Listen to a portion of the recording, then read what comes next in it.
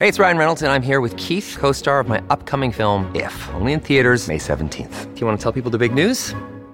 All right, I'll do it. Sign up now and you'll get unlimited for $15 a month and 6 months of Paramount Plus Essential Plan on us. MintMobile.com/switch. Upfront payment of $45 equivalent to $15 per month. Unlimited over 40 gigabytes per month. Face lower speeds. Videos at 480p. Active Mint customers by 531.24 get 6 months of Paramount Plus Essential Plan. Auto renews after 6 months. Offer ends May 31st, 2024. Separate Paramount Plus registration required. Terms and conditions apply if rated PG. Another day is here, and you're ready for it. What to wear? Check. Breakfast, lunch, and dinner? Check. Planning for what's next and how to save for it? That's where Bank of America can help. For your financial to-dos, Bank of America has experts ready to help get you closer to your goals.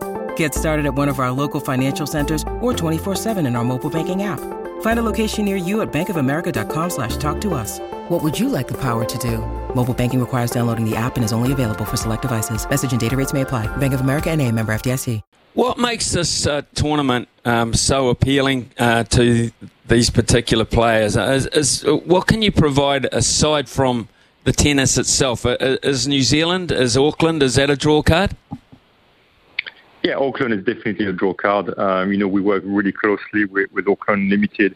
There's a range of activities that we make available for players whenever they're in the city.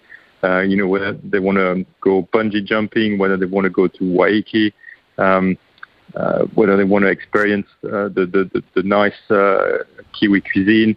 There's all sort of activities that we make available for all of them. It's a time of the year also when it's sunny, and I think they really enjoy interacting with the Kiwis, who are very, very relaxed, some fans in some countries can be fairly aggressive. I think it's totally different here. We really respect the athletes and would not do anything to annoy them, I should say.